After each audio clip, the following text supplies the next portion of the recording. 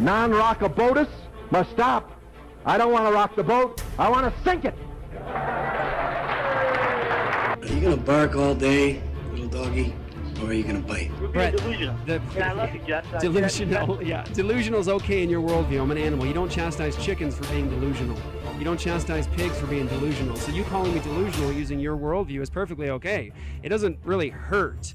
She hung up on me. What? Desperate times call for faithful men and not for careful men. The careful men come later and write the biographies of the faithful men, lauding them for their courage. Go into all the world and make disciples. Not go into the world and make buddies. Not to make brosives. Right. Don't go into the world and make homies. Right. Disciples. I got a bit of a jiggle neck. That's a joke, Pastor. When we have the real message of truth, we cannot let somebody say they're speaking truth when they're not. Take an amazing journey to a place that will blow your mind and move your heart so you will never be the same again. And Jesus came and said to them, "All authority in heaven and on earth has been given to me. Go therefore and make disciples of all nations, baptizing them in the name of the Father and of the Son and of the Holy Spirit, teaching them to observe all that I have commanded you, and behold, I'm with you always to the end of the age." What's up, everybody? Welcome back to another episode of Apologia Radio. This is the gospel heard around the world. You can get more at apologiastudios.com. APOLOGIA, apologiastudios.com. That's where you guys can go to get all the past radio shows, podcast episodes, hundreds of them. We think that will be a real blessing to your life and to your walk with the Lord. We also have Provoked and Sheologians and Cultish and all kinds of stuff there. So if you go to apologiastudios.com, enjoy yourself. And also you can sign up for All Access. When you sign up for All Access, you make everything we do possible. So if you guys see on the street evangelism that's blessing you guys, if you see the theological teaching, the lectures, the sermon series, anything you're seeing at Apologia Studios platforms, that's made possible because we have partners in ministry just like you who do this ministry with us and make everything possible. So all glory to God, another day that the Lord has made. Here we go. You ready? That's Joy the Girl. Hello. That's Luke the Bear right there. I'm Jeff. They call me the Ninja, and we're ready to get it going. Just want to say briefly, make sure if you don't have the All Access, you still go to apologiastudios.com, sign up for Bonson U. We're doing a lot of Bonsons today. Sign up for Bonson U at apologiastudios.com. It's a gift to Apologia Church from the Bonson family. We have one of the greatest blessings, and that is that we have the life treasury, the teaching of Dr. Greg Bonson, one of the greatest apologists and philosophers in the history of the Christian church. He left a deposit for the church, an amazing deposit of lectures, seminary classes, sermons. We even have video that's underway right now. We are polishing up this stuff. There's not a lot of that. I was going to say, I didn't even know. Didn't know that? Yeah. Oh, yeah. There's like 2,000 pieces of content. So what we've been doing since David gave it to us is we've been actually polishing the audio. We've been remastering it, each one, and we're doing that also with the video content. So if you haven't been there for a while, just know like more and more stuff is coming constantly after it gets polished and it gets remastered. We put it up, and we put it up in the coursework that it's in. And so you've got seminary level classes on philosophy and apologetics. You've got stuff in there on the law of God, and you have stuff in there on economics. I mean, it's a comprehensive study through the Christian worldview. And so if you haven't gone yet, it is free. And I have to say this, and you've heard me say it before, it shouldn't be. It should not be. No. Because this is, I mean, it's a gift. It is his life work. It is some of the greatest Christian teaching and most rigorous stuff you can go through. So if you're just the average person who wants to grow in your knowledge of church history, philosophy, apologetics, theology proper, different books of the Bible. I mean, it's for you. So get your free account and go to work. If you have Bible studies, if you're a person who wants to pursue vocational ministry, I mean, this is a free seminary, like high-level seminary education at Bahnsen U at apologiastudios.com. So you don't need to uproot your family and go away somewhere and to learn and invest. You can just simply No student loans. no student loans. You don't even have to be forgiven of student loans because they'll never happen in the first place. It's all free. And and just to say also real fast, it's free. It's Bahnsen U is free. That was what David wanted to take place. He wanted it to be available to the world for free. And but just so you know, also big shout out to all of our all access partners, because while it's free to the user, it does still cost money for us to, every time someone clicks, we're paying for that. And Well, so to clean it up. and to clean it up, Just because it's older stuff. I didn't even realize we had video. Did we just have David like reenact them? Yeah, we could, like, what the Like- videos? like- or like- all of videos? them. We Yeah. could just have him Like mouth the words. mouth it. Well, and he was there. No so one would know the difference. he was there. And he looks just like him, so He it's does, just... yeah. So I just wanted to throw that out to you guys. If you haven't done it yet, you got to do it, because, I mean, guys, this stuff is just coming more and more. I think we're almost done actually remastering all that stuff, and so it is just going to be amazing. And we're constantly improving the system so that it's easy to access and to navigate, like different courses. And we have some really special things that we're doing with it. We're thinking about transcripts for the classes. We're thinking about all kinds of things so that you can do it in a way that just is going to help you to stay disciplined and committed to it, and that you're learning. We think that Dr. Greg Bahnsen is one of the greatest gifts to the church in the history of the church, and we think that his teachings will actually transform the world. And so that's why we're invested in it. And so go and get your Bahnsen U account. It is totally and absolutely free. And real quick, before we pull David Bahnsen on, the son Yeah, I was of gonna say, Dr. Greg I bet Bahnsen. this guy feels the same way. That's right. We're going to have Luke run something by you guys. David, you're not looking for a job, are you? Not at this time. I'm that's good. Yeah. Because our friends at the Armored Republic are hiring. That's why I was asking. The famous first battles of the American War for Independence, the battles of Lexington and Concord, have an important piece of history behind them. They were fought to resist the British taking away guns and ammunition from Americans living in those areas. Sounds like a familiar fight we've had recently. Or maybe are still having. Yeah. Firearms are the first and primary tool of liberty, but a growing number of freemen are realizing that firearms are only the beginning. Firemen are only the beginning. Yeah, that's right. The next most important tool of liberty is body armor, a defensive tool of liberty to match the offensive capabilities of guns. This is where Armored Republic comes in. Armored Republic equips the free men of America with the tools of liberty that are necessary to defend their God-given rights and to the honor of Christ the King. But we need your help. The Armored Republic is hiring for some good stewards in this time of massive growth. To join the mission, check out the careers page on our website at ar500armor.com/careers. So if you're interested, David, check it out. If you need some extra work. Yep. If you want a good side hustle. Actually, last time he asked, it was Zach and I, and he was like, "Are you guys looking for jobs?" But they And didn't know I was why. like, They didn't know why. I was like, "What? Like, why Do are we you need asking? to?" we're going to announce this on the show today. It's all going away. Hey, just also heads up quick. There is a great audio at Bahnsen U. I believe it's up by now. It is Dr. Greg Bahnsen debating the gun control debate. Oh, that's with excellent. like a liberal, I think PC USA dude. And And I don't think he was even homosexual either. Look, Greg Bahnsen is just like rigorous and never leaves a stone unturned sort of a thing. And all of his debates, they're just fantastic. But that one is special. Is really special because the guy also has like this southern drawl. Oh yeah. You know what I'm saying? He's like, now, the people who love the neighbor don't need the bullets. You see? It's like that. I mean, it's like it really is. I thought you meant like He's a like southern. a foghorn.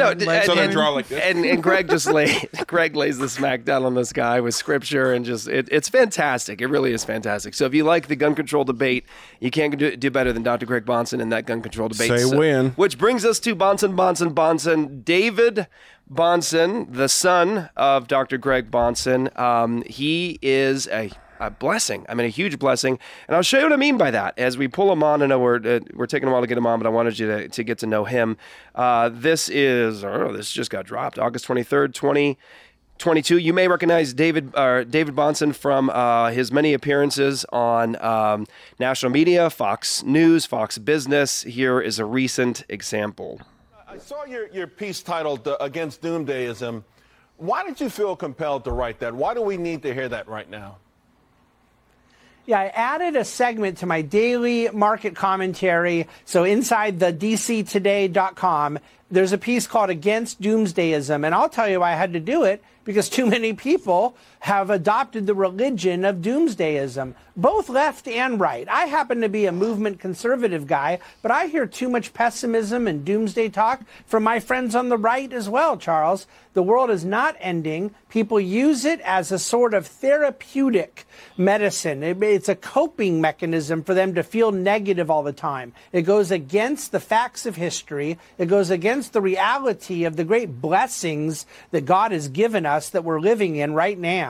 And ultimately, economically, pessimism never pays. You have points in time where traders can make money being pessimistic, but long term, I want to be long humanity. I believe in the animating spirit of free enterprise and the capabilities God gave mankind to steward creation. We monetize that in a free market economy, and being doomsdayist all the time is silly. All I can say is amen, brother. Thanks so much, David. Appreciate it. David sounds there like he was raised by like a post-millennialist or something. Something. Like a post-millennialist and talking about optimism against pessimism. Bleeding it. I like it. Fox Business talking about God and God's standards. David Bahnsen from the Bahnsen Group. Welcome to Apologia Radio, brother. It's great to be back with you. And I got to say, I'm talking to some post-millennialists there too. I know. Who, you know what I'm saying? Yeah. Yeah. A lot of pessimism sometimes, even from those who ought to know better eschatologically. Right. So we know, 2 points, and this will lead us into the discussion, talking about economics, talking about money, talking about God and his standards, talking about the world today and culture.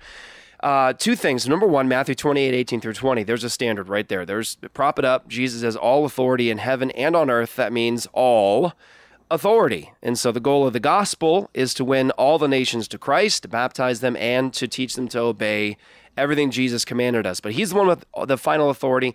He's the one with all authority. And so that's the first thing. The second thing is when we talk about the future of the world, we're talking about Christ putting all of his enemies under his feet. And so we have hope. We've got the one who is Lord of all. He's the one who's the center of all of Revelation and all of history. He has all authority, and we know where the world's going. It's going under the feet of Jesus. Yep. And so that's underneath us. So those are our presuppositions. There's the foundations. And so David Bahnsen is with the Bahnsen Group. And just quickly as we launch into the discussion, David, can you just let everyone know sort of like what are you doing? What are you doing on Fox Business? What do you do? Yeah, so actually the name of the business, the Bahnsen Group, it's not a coincidence. I started the company. And so a lot of people think maybe I just got hired by a company called the Bahnsen Group that happened to share my last name. And it's this really amazing thing, sort of like Lou Gehrig's disease being named after Lou Gehrig. But yeah, I do indeed... I do indeed run a private wealth management firm, and going on Fox Business 3 or 4 times a week is for the purpose of me sharing different things I believe, sometimes about investment markets, about the economy. Oftentimes I'm able to kind of wax and wane the way I was there with my own philosophy or theology or whatever the case may be. It's a really friendly audience that I found with a lot of this television media, and so I take advantage of it as so inspired. But we manage money for people. We manage plans. We work with folks at the entirety of their economic needs. We have offices in 5 different locations, run over $4 billion of client capital. And it was what God put me on earth to do.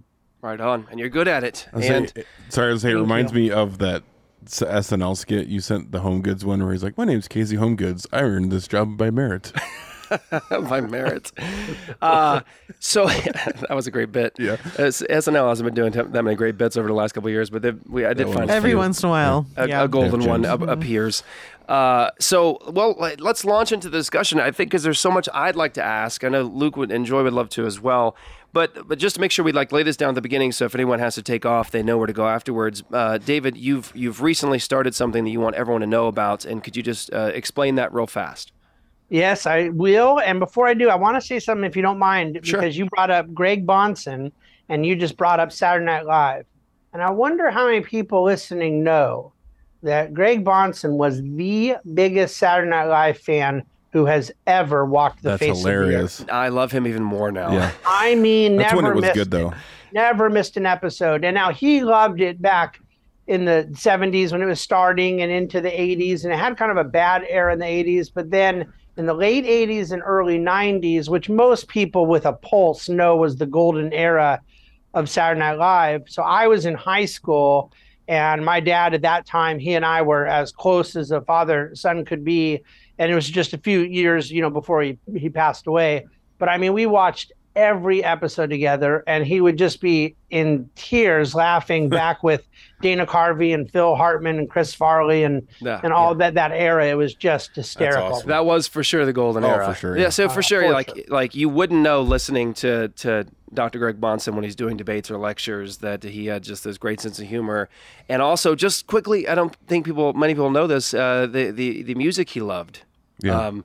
I think they may know that more because he talked about it. I kind of have to hold back a little because some folks, in the Christian music world could get a little defensive. It isn't just that he loved the Beatles, like in an encyclopedic kind of way. He had he was a really, really smart music guy. Like he knew music. He loved the Beatles. He loved the Stones. He loved Creedence Clearwater Revival. He was from that era, the kind of, mid to late 60s was sort of his era. And by the way, there's a theme here. People generally in their cultural sensibilities migrate to what they loved in high school. Like high school is a formative part of somebody's life, culturally, musically, all those tastes and stuff. He kept with that until his passing. But he not only loved that, he hated Christian music. I mean, there wasn't like a Christian artist he thought was okay, and then he really loved the Beatles more. He never listened to it, and maybe the genre got better later or something, but that was just how he was. No, it hasn't. It didn't get better. I have a question. We're going to get into the music world, which I was not intending, and I would have loved to have had a conversation with your dad about music. I also grew up on the Beatles, and you will. Yes, I will one day. Yes, thank you. Thank you. But the Beatles won't be there when you do. That's right. We'll be talking about them. Not too. Hey, Paul still has a chance. Yeah. Imagine there's no heaven. Yeah. Well, isn't there a conspiracy that Paul McCartney died? Well, yeah, a long time ago. Yeah. But here's my question. I don't want to get sidetracked too much. Because I know, obviously, we've done shows on Tooth and Nail and your involvement with Tooth and Nail and all that. One, was your dad alive still when you got? Because that would have been about the same time, I'm guessing, that he passed. About the same time you got involved with Tooth and Nail. And so, what is that connection there? Is there a connection there with your dad raising you up, listening to good music, and getting involved with Tooth and Nail Records? How much time do I have? Oh, yes! I'm all day. Go. Wait, no. This is Apologia Radio. You can feel free. Yeah. Let me try to do like a really short answer. Dad died in December of '95, and Brandon and I were doing. Let's see. This would have been early '94 and kind of like late '93 planning stuff. Okay. We were sitting in Brandon's bedroom, living room in his little apartment in Irvine, starting Tooth and Nail. So what happened is in the summer of '94, I at the time was managing a number of bands, which was the business I was in before I entered wealth management. 7 years later. So I'm trying to get all this timeline right. My dad would have been alive for 2 years. Okay. After Tooth and Nail and the music stuff started. he never would have heard a single note of any of the music any of the bands played. And he would have been incredibly proud. He was incredibly proud of the fact that through that enterprise, where I never called it a ministry, like I said, I don't want to have a job because I'm doing ministry to go get kids saved at a hardcore concert. That was the theology that I walked into, Sure. and it was all kind of new to me. Like, I didn't really understand why people couldn't just be content that they were in a commercial enterprise that provided entertainment value.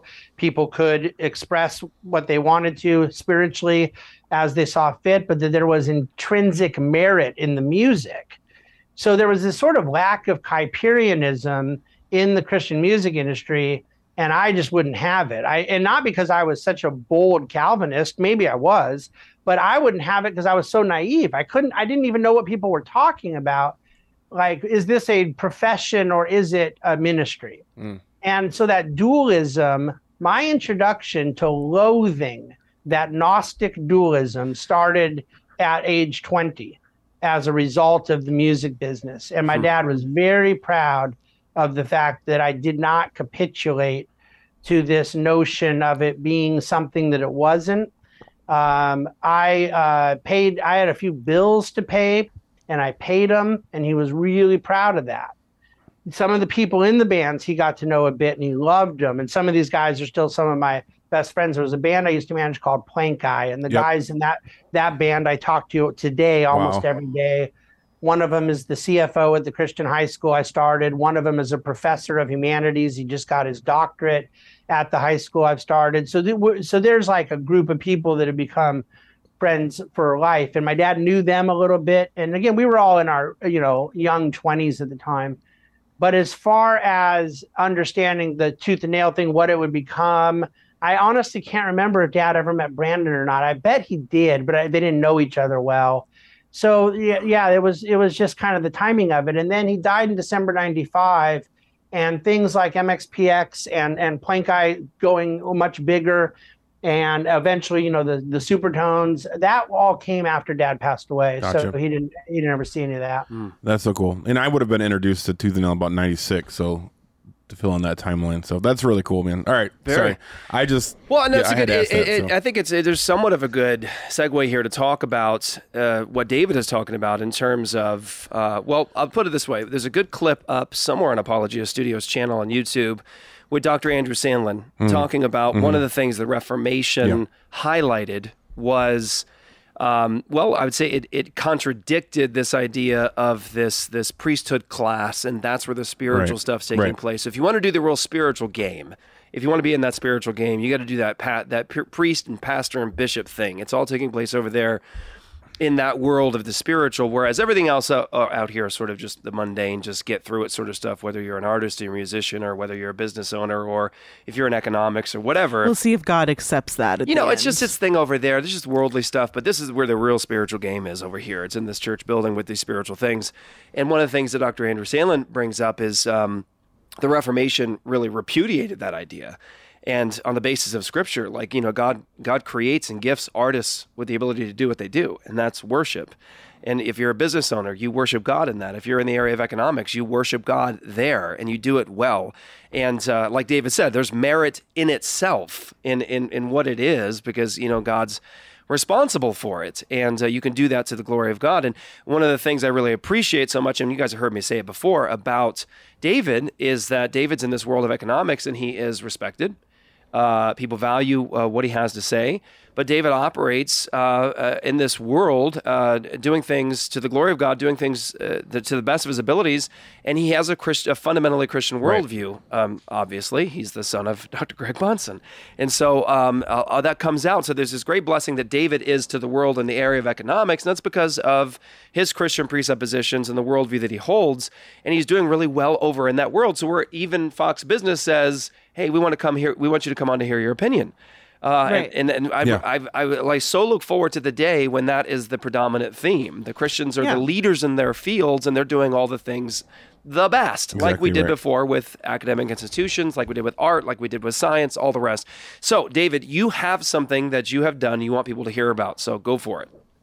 Well, I appreciate those kind words, and I agree with the sentiment and the aspiration. I would even localize it a bit more. You're a pastor as a local church. I not only want, I'm kind of blessed. Fox does not reach out to me to get the Christian guy on air. They reach out to me because they want the finance guy, and I'm a Christian who is never going to shy away from that, and where it is appropriate to kind of let those presuppositions shine through, I will do so. But the Christian guy is generally sought after.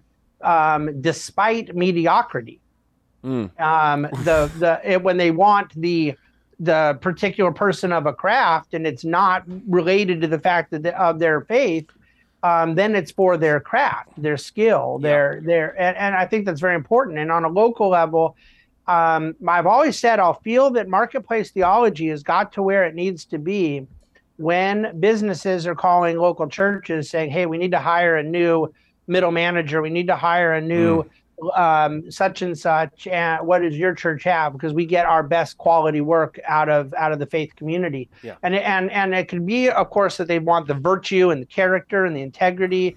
That would be wonderful. But I'm saying something much more than that. I want them to reach out to the faith community for professional needs because of the skill, because of the technique. Yeah.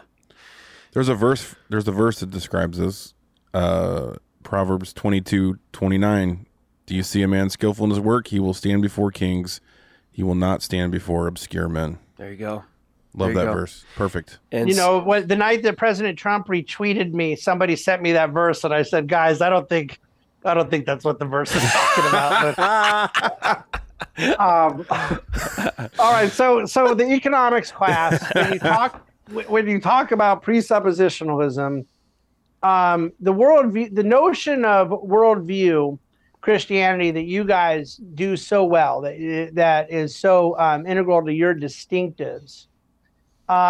This is something that's gotten a lot of lip service from Christians, including Reformed Christians, in economics. It has not gotten a lot of attention to detail.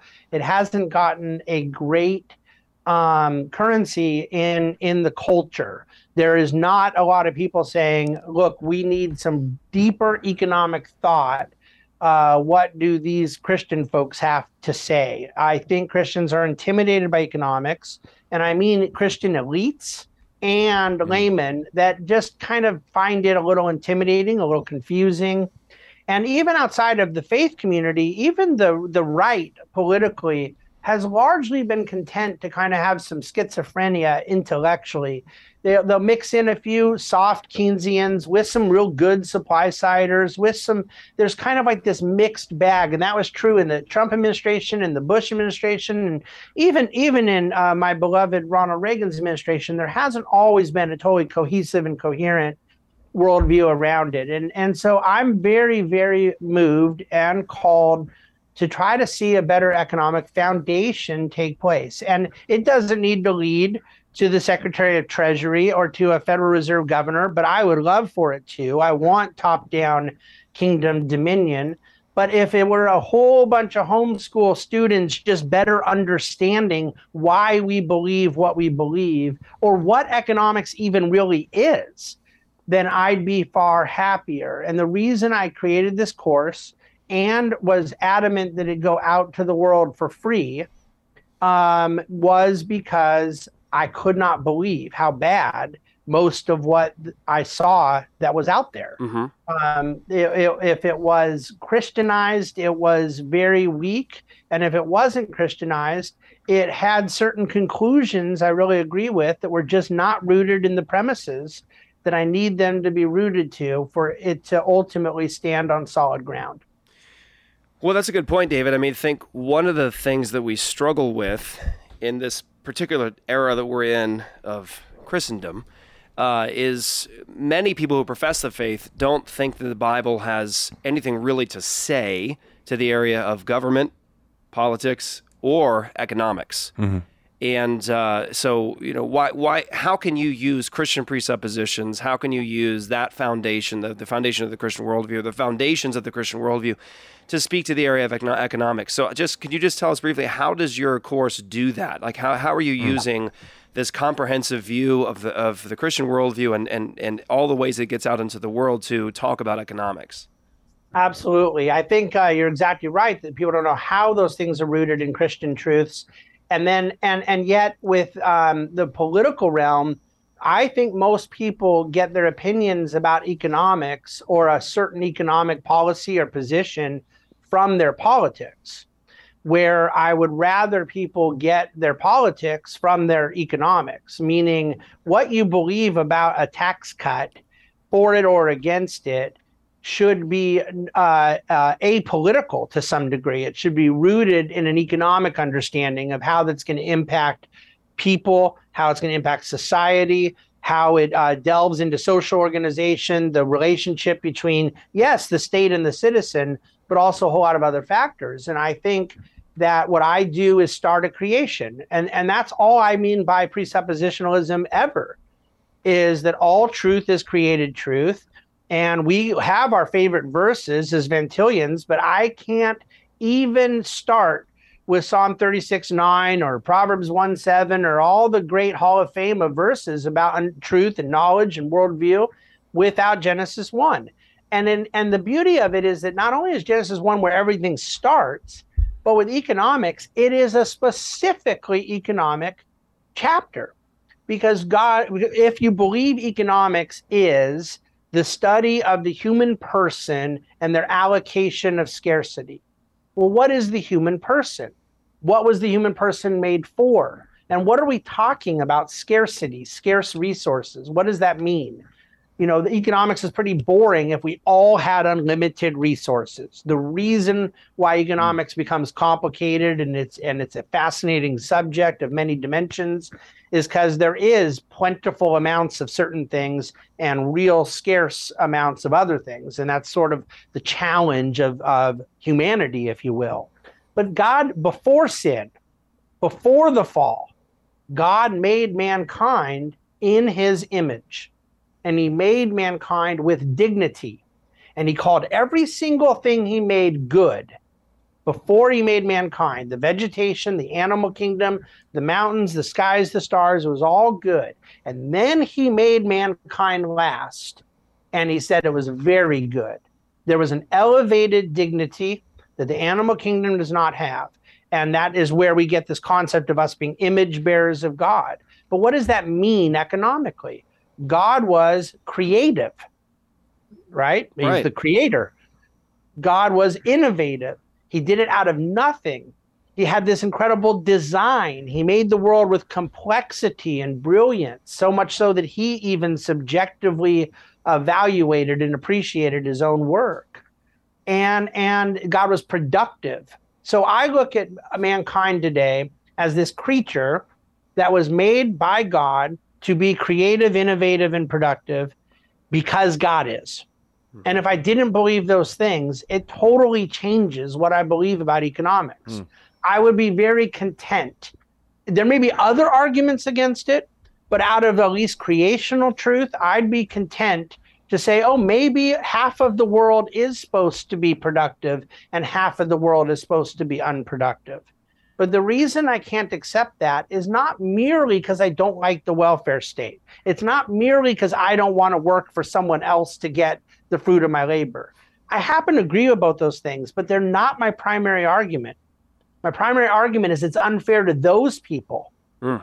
They're made to be productive. They deserve the existential meaning and creative value that comes out of being and operating in God's created order. So you believe that human beings were made to be creative, innovative, and productive. So you're clearly not a socialist. No, but I'm not a socialist because of that reason, right? Like when people say you can't afford socialism, I totally agree. But I think that's a secondary argument, that the unaffordability of socialism takes a backseat to the anthropological flaw of socialism. Socialism violates God's created order. Right. Yeah, and will feel the consequences economically by holding on to those presuppositions and living accordingly. Yeah. That's powerful. This is what I just love so much. You'd think he was raised by Greg Bonson or something. Yeah, right. Well, I just love it. That this is the kind of stuff that Christians need to be hearing and they need to be thinking about. I encourage everybody to make sure you take that course. The fact that Dave is giving it away for free is really a gift. And oftentimes I think people will, just the way we sort of operate is we think, well, that's a free thing. It must not be very valuable. Well, it's like, so I try to express when we talk about Bonson U, it's like, yeah, it's free. You could take it for free, but this came with a lot of cost, and it's extremely valuable. That's a great point. It'll change your life. Sorry, it's a great point because just playing off of your thing about socialism, like everyone thinks that things are free in socialism. Right. This course that David's offering is free to everyone, but somebody paid for it. Yeah, his name may start with David and end with Bonson, but somebody paid for it. That's right. It's not totally free. Like it costs somebody something. Okay, so that's exactly right. So David, creative, innovative, productive. What does that do economically? Like let's branch out from there. So there's a foundation. It's creation. It's that there's a creator, created, or creation, distinction, and God has a purpose in humanity, and He has certain principles we're supposed to live according to in His world. And let's move out from there. How does that then begin to move its way out into the area of economics and economic blessing? Well, I think that when you said that he was created for the purpose, the next step is evaluating what is that purpose. What is that telos? And because the creation account of Genesis 1 takes place before the fall, we are left with a really sound repudiation of one of the worst theological arguments ever concocted, which is that work is a curse. Work and the toils from labor that are talked about after the fall and the curse given to Adam had nothing to do with God creating us with a purpose to be productive and work. God created Adam and Eve in a state of vulnerability in the garden. There was still scarcity. There were not unlimited animals. There were not unlimited fruits. There were not unlimited vegetation. Mankind was made in a position of vulnerability, but it had not yet morally sinned. It had the blessing of cultivating the resources God had given. And when you guys look forward, we're sitting here on camera right now, and there's a lot of technology. I'm looking out at the Pacific Ocean, and there's a lot of buildings around me. There isn't a single thing I'm looking at that didn't come from matter, material, right, that was made back at Garden of Eden. Right. We've made no new matter, no new raw material, natural resources since creation. All that's happened is mankind's ideas, that innovation, that co-creating with God as an image bearer of Him has been added to the raw material. We have taken ideas and added them to the natural created order in a way that has created untold blessings throughout civilization. Why has it done so? Because mankind, operating in its own self-interest, can meet the needs of humanity. It can create a virtuous cycle. I can do better for myself and my family by building a gooder service that others can benefit from. This is where we get the early foundations of a market economy. And it comes naturally. A market doesn't have to be imposed. It doesn't have to be created by the state. All it takes is two people to start talking, and you have a market. Okay. And this to me has got to be understood, because we like to think of it. The most unfortunate thing that's happened is a great popularity of, I hate the term, but capitalism that is not rooted to this understanding. And so a sort of Randian belief system that rightly points out that markets generate better results. But it's not merely that they generate better results, that they're more efficient allocators of capital. The next step, by rooting what we believe out of creation, is understanding that it does so with an understanding of the human person being in cooperation with others. And so throughout history, you had sort of pre-economic understandings. Aristotle, Aquinas, in between them, Augustine was particularly strong here. But as we now have systematized schools of economics in the last 250 years, there is absolutely no justification for us secularizing it, rationalizing it as if it were a merely pragmatic thing, when in fact the spiritual foundation of how mankind interacts with one another, why we care for our own resources, provide for our family, and seek to, all of the things, the blessings we enjoy came about because of people blessing other people with an economic interest. And there's no reason to shy away from this. It's deeply rooted in Scripture. Very good. Man, that's good. I was going to say, we talked about this last week on the show. You didn't hear this, but this is reminding me of the faithful, God-fearing men that founded our nation. And so remember I talked about this last week a little bit.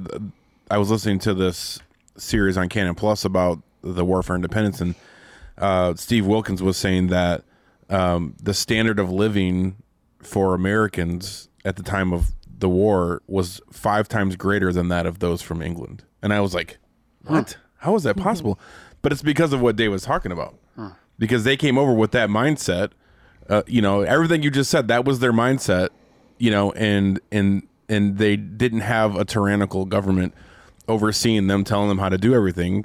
Which is what led to the War for Independence, because they were telling them you're going to do these taxes and all that stuff. But anyways, it reminded me of that. It's such an awesome point, and that's what our nation was founded on, and how far we've gotten from that in that time frame is really sad. So, David, what are some of the consequences, though? So you're giving this course, you're explaining all these foundations that will reap reward and turn into economic blessings because we're living in the world the way that God intended for us to live in it. But what are some of the consequences? So we throw all that off. We throw off that created order, the creator, creation, distinction, the purpose of man and women is thrown aside. And so what are the consequences, and sort of like, I guess maybe even tie that into some of the things we're seeing today, economic consequences in abandoning that perspective of the world and mankind?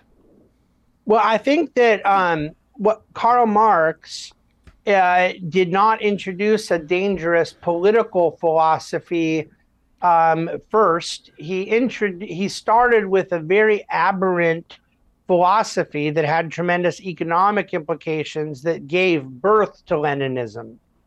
And the great error that we see is in something we call the labor theory of value. Marx didn't believe that there was dignity for mankind in work. He thought it was dehumanizing.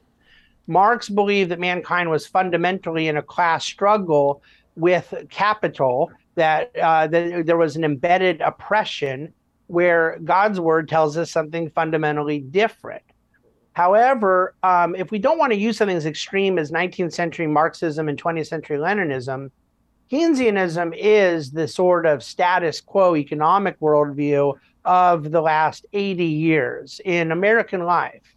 And it's rooted in something that is prima facie very acceptable to most people. And that is that you need, for economic activity, you need a lot of consumption. The more people are spending and buying, the better things go. And there's obviously a certain logic to the idea that, well, yeah, if someone's buying something, there's an economic transaction, and that sounds like a good thing.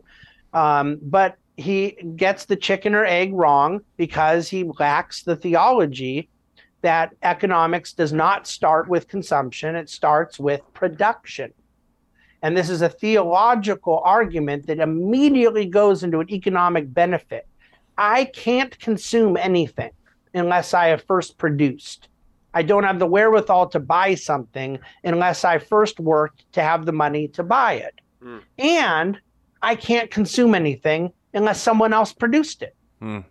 So I need 2 parts production, my production and someone else's, to get 1 part consumption.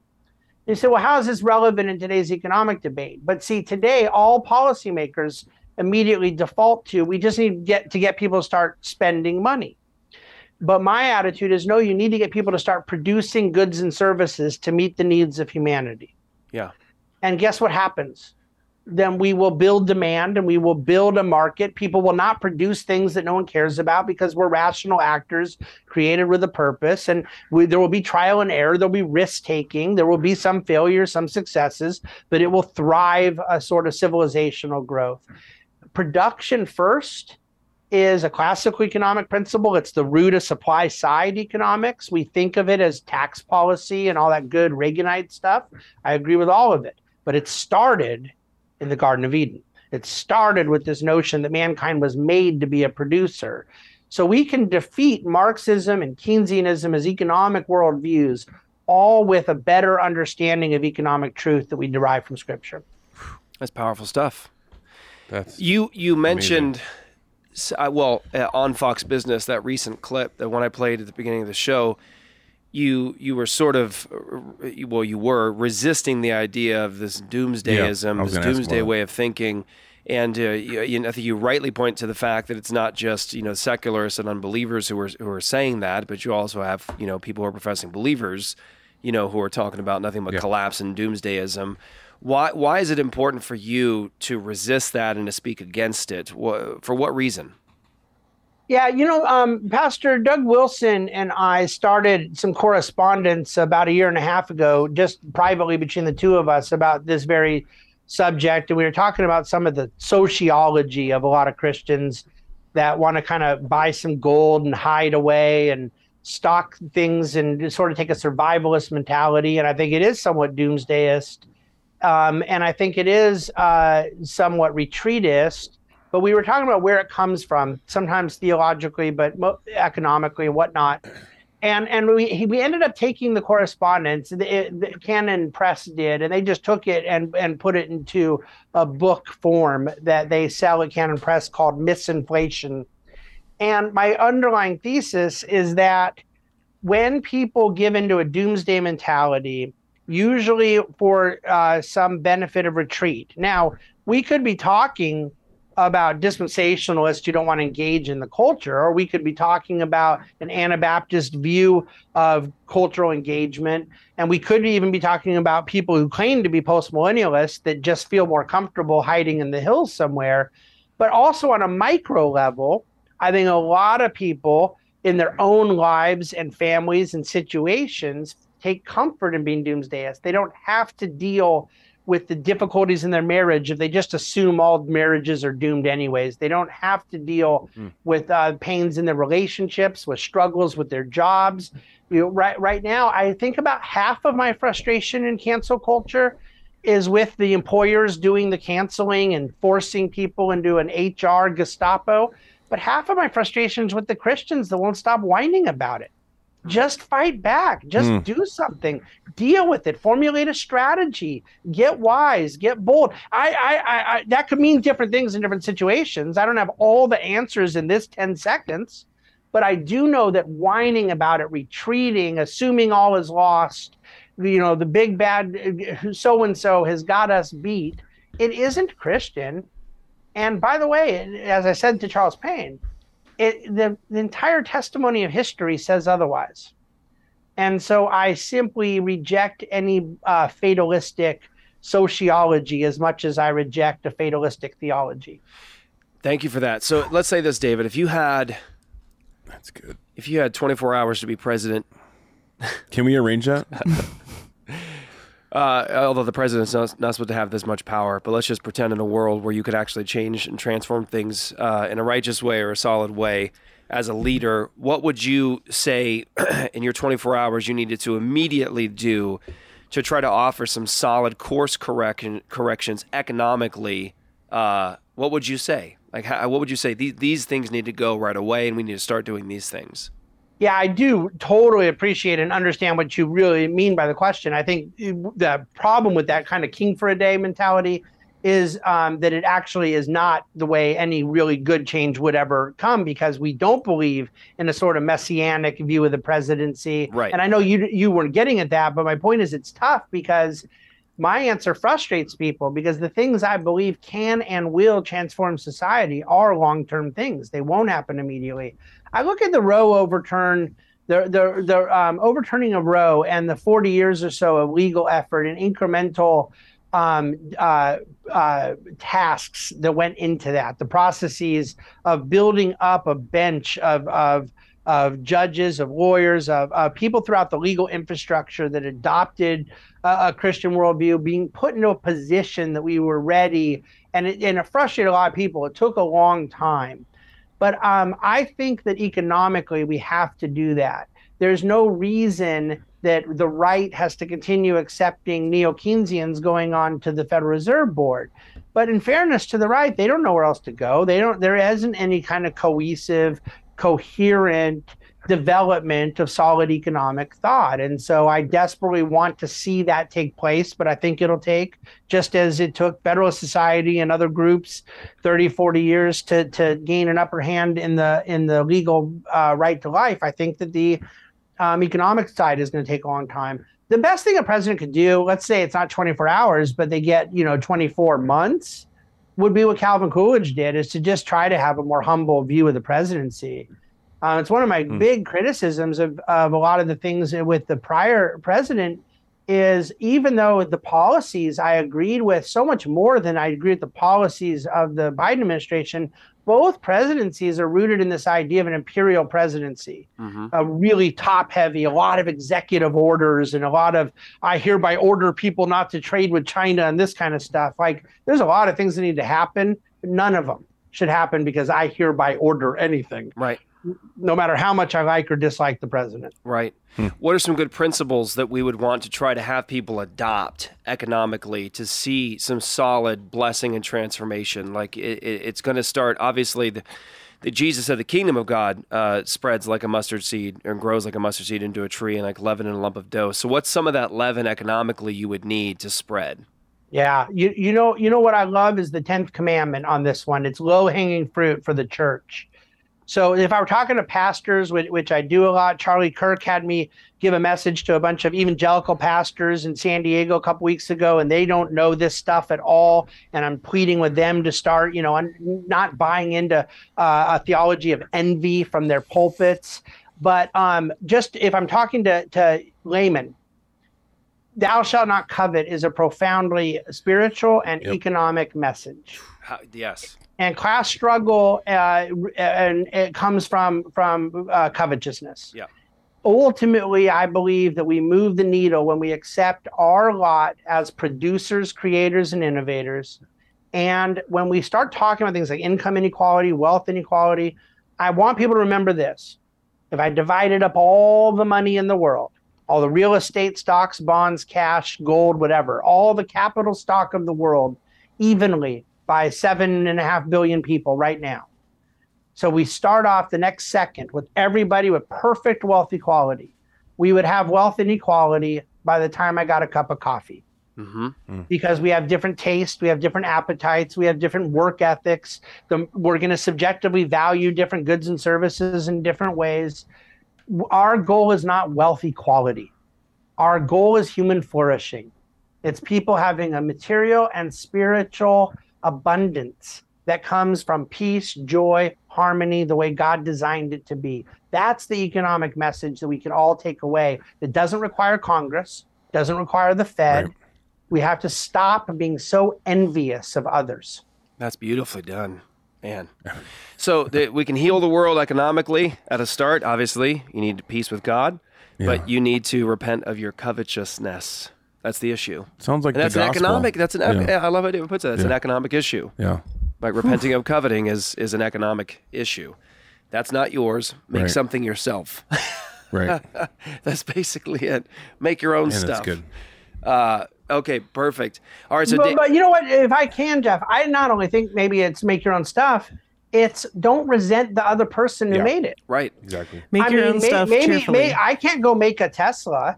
I don't think my response to Elon Musk's wealth is for me to go make my own Tesla. But what I could do is not be mad at him. Just enjoy the Tesla. Just enjoy it. Yeah. Yeah, absolutely. Yeah, I think there's touching on contentment there, which I think has a lot to do. You already mentioned Doug Wilson, so I'll mention his wife, Nancy.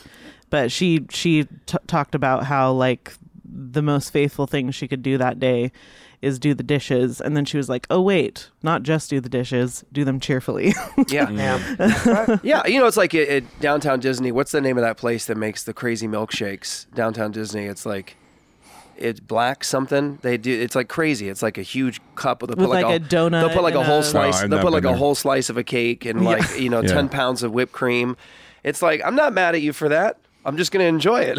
You know what I'm saying? You did something good. Yeah. Like, It's funny that's where your mind went. with yeah. that. I'm just Right thinking to about the- people doing things well. I'm like, right that to the was diabetes shake. that Jeff, was ice done cream? well. Ice cream? Not Jeff. That's a not milkshake you. to the glory of God. What are you talking about?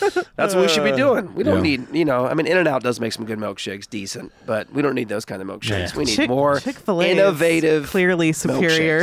milkshakes. Chick-fil-A. How did this has the conversation devolve so fast? Listen. Well, we're talking about being creative, innovative, right? And there's an example of like a God-glorifying, creative, innovative enterprise. You could do it Hey, with milkshake. Leonard Reed used a pencil that cost 2 cents 60 years ago to make the point of how if it wasn't for a market economy, every pencil would cost us about $3 or $4 million to make. Right. And if you want to use a milkshake to get to the same place, I promise you could. Yeah, that's right. Yeah, that's right. That's right. That's a valid point. It is a very, very valid point. So, okay, so David, where do people go to start the course? And by the way, start the course, but also what age levels would be good to start engaging? Yeah. There's a little FAQ at the website that addresses some of that because it's tough. There's a lot of homeschoolers that are real bright, and I designed the course for juniors and seniors in high school, which automatically means about 90% of adults probably need to be taking it too. Right. But then I think there's some 8th graders out there. Each parent's going to know their own kid's capacity. Of the over 3,000 people that have enrolled to take the class in the first 10 days that it's been out, we have a lot of homeschool students, Christian schools, classical schools. There's a ton of adults that have just kind of signed up to take it for their own self-interest. And so even though I designed it and taught it to juniors and seniors in high school at a Christian school program I started here in Newport Beach, I think that some people could stretch it down into the 8th grade level. There's 30 lectures. There's a full syllabus for each class with hot links to reading and other videos and things that go with the lecture. All the quizzes and essay prompts and a final exam are provided, and ultimately an answer key for all of it. So it's meant to be kind of a self-contained semester-long course on an introduction to economics. And I would say that age group, other than like elementary school, it could very well be a pretty broad application. Well, I know what Stellar's doing this year. He just got an additional class added. Yeah. Yep. I might have to. I already signed up for it. Did you really? Yeah. Just while we were talking, did you? Yeah, just now. That's Made your hilarious. free account.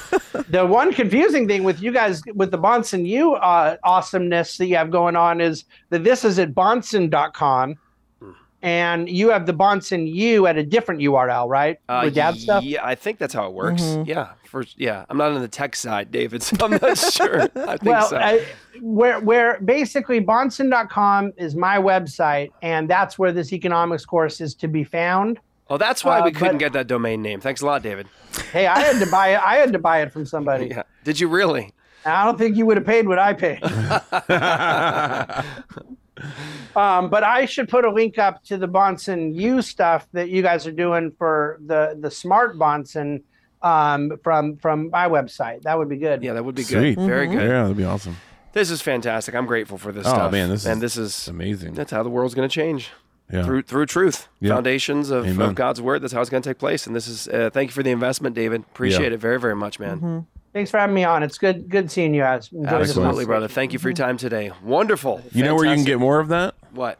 ReformCon. Oh, that's right. Wait a second. Yes. Wait a tick. Yeah. Coming up soon. We're 2 months away now. Reformation Day weekend, Yeah, we end of are. October here in the Literally Phoenix 2 months from Valley. today. We're doing ReformCon. It is going to be a blast. We have David Bonson is coming to do ReformCon with us. So the title of the conference is By This Standard. And so what we have is we have Dr. Joe Boot, we have James White, we have Toby Sumter, we have David Bonson, we have Andrew Sandlin. I'm doing some talking, and it's not just a conference. It's not a church service. It's a conference, not just a conference with solid teaching, sort of developing the worldview, all that stuff. The Word of God as the reference point for all of life, every area of life, whether it's economics, whether it's education, whether it's the arts, the sciences, sports, all of that, government. That's what we're talking about. But we're doing this conference where there's going to be a lot of great fellowship, after party. There's going to be actually sort of mini performances like scattered throughout the conference in terms of like David. David not just talking, but we want to also be able to express like, this is what it looks like to apply this to the world of economics. And we're going to have something on the arts. We're going to have something on sports, all that stuff. So we want you guys to really enjoy yourselves. It is coming up very, very soon. Limited seating. Once it's full, it's full. Reformcon.org is where you go to get your tickets. David's going to be there. You'll be able to say hi to him and to us. If we didn't just sell a few tickets after that, You're you crazy. guys weren't listening. Something's wrong. You can make they're like, I'm getting this free course. I don't need to come to Reform. You can make the drive. All right, you can make the drive. Whoops. You can make it out. So let's fill up those seats, guys. Reformcon.org. David will be there. David, thanks again, brother, for being on today. Thanks so much, guys. Absolutely, Thanks, bro. That's fantastic. So, and this is important because I think I appreciate what David's doing here so much because, there's this deposit we have of literature and work that's been done over centuries in the area of economics. So, for example, you've got like Rushdoony did a lot of stuff in biblical law about economics, but that is just, piles and piles and piles of pages and text. A lifetime's worth of work. It's a lot of work. And, whether Dr. Bonson did stuff on this or even the late Gary North did stuff on economics, it's just a lot to plow through. And it's a broad field. And so you're like, okay, who can I trust? First of all, theologically, if it's going to do a good job of instructing me, and then where do I start? Yeah. That's difficult, but it's so vitally important, and it's an area that we just sort of neglect. So I appreciate it very, very much that David's done something like this as a gift to the church. Oh, totally. Seriously. Teach your kids, teach adults. Yeah. Here's how we think about these things, and it's just done for you for free. This is crazy, guys. Go sign up, get it. You know how like his dad was obviously a super genius when it came to philosophy. Sometimes you're like listen to some of the stuff and you're like, what? I don't know what he's talking about right now. You got to listen to the lecture 16 times. That's how David is about economics. Yeah. Have you listened some of his stuff on Canon Plus? Yeah, I've listened to David. Yeah. There's stuff where I'm like, I have no idea what he's talking about. And it's just because he's so brilliant when it comes to economics, and it's a foreign world to me. And I'm just like, I don't even know what he's saying right now. Right. So my point is he's really smart. Well, your point is he's like his dad. Yeah. And so what you're getting is gold, or silver. What you're getting is real value, and silver is really hard to mine for. It takes a lot of work. Yeah. You need that intro course. Labor. You could die, trying to get mine for silver. People have lots of people. His stuff literally could lead to silver. Yeah, no, for sure. Yeah. For real. For real. That's exactly. His next course is treasure hunting. Yeah, with David Bunson. It's late, but people. Okay, like let's compare the two because is that a thing? You're making a good point. People have asked at times like, to talk about his dad. They'll talk about Greg, and they'll be like, some of the stuff he goes into. It's like I don't understand what he's talking about. And they're like, I don't know how you do it. I'm like, that's because I listened to that lecture you're referring to about 25 times. Yeah. Because I knew it was something good, and I was trying to grapple with it, and it was foreign to me, and so I just listened to it again and again and again and again. Listen to it while you're working out. Listen to it the next day while you're getting a cup of coffee. Listen to it while you're driving down the street, and eventually that point connects, and you begin to, it just sort of, everything opens up, and you go, oh, okay, I get it, and that is the center of everything. Yeah. And so do it. Invest yourself in it. It matters a lot. And I'm super thankful that this is on the level, like he said, like he's thinking like, junior, that level. I probably need the junior. Because he's right. That's the vast majority of Americans. I already committed to signing up for it, so. Yeah, that's the vast majority of Americans. Like I was watching this clip came up today in a reel, and it was somebody on the street asking like the average American just simple questions like which countries border America, how many states are the United States of America, what's the capital of the United States, just questions like that, and the answers were scary, and these were like grown people, adults. They were answers brought to you by government school, government education. Exactly. So what I was going to say. David, we appreciate you bringing it down to our level, is what we're saying. So, yeah. All right, reformconguys.org. Get your tickets. And by the way, thank you guys for all watching the show today. Make sure you share it. Let people know. Get people excited about a biblical worldview and economics. Make sure that you go to endabortionnow.com, sign your church up, go out, save some lives with us. Yes, it's still happening all across the country. We need the church involved to save lives, but also we have a number of states coming up right now that we're working in with bills of equal protection and abolition. And so those are coming up very, very soon. So we need your support. Sign your church up so you can be a part of the coalition with us. And please give. Please give, because it's not over.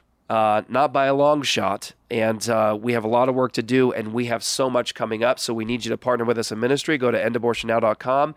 Give there for the work. We have so much to announce coming soon. The states that we're working in, the legislators you need to be supporting and praying for. So be in prayer for us, be in prayer for the work, and go please give at endabortionnow.com. You'll help to save lives and with us abolish this great evil. So that is Luke the Bear. Peace out. And that is Joy the Girl. See ya. And we'll catch you next time right here on Apologia Radio. ApologiaStudios.com is where you guys go. Sign up for all access. We'll catch you guys next week.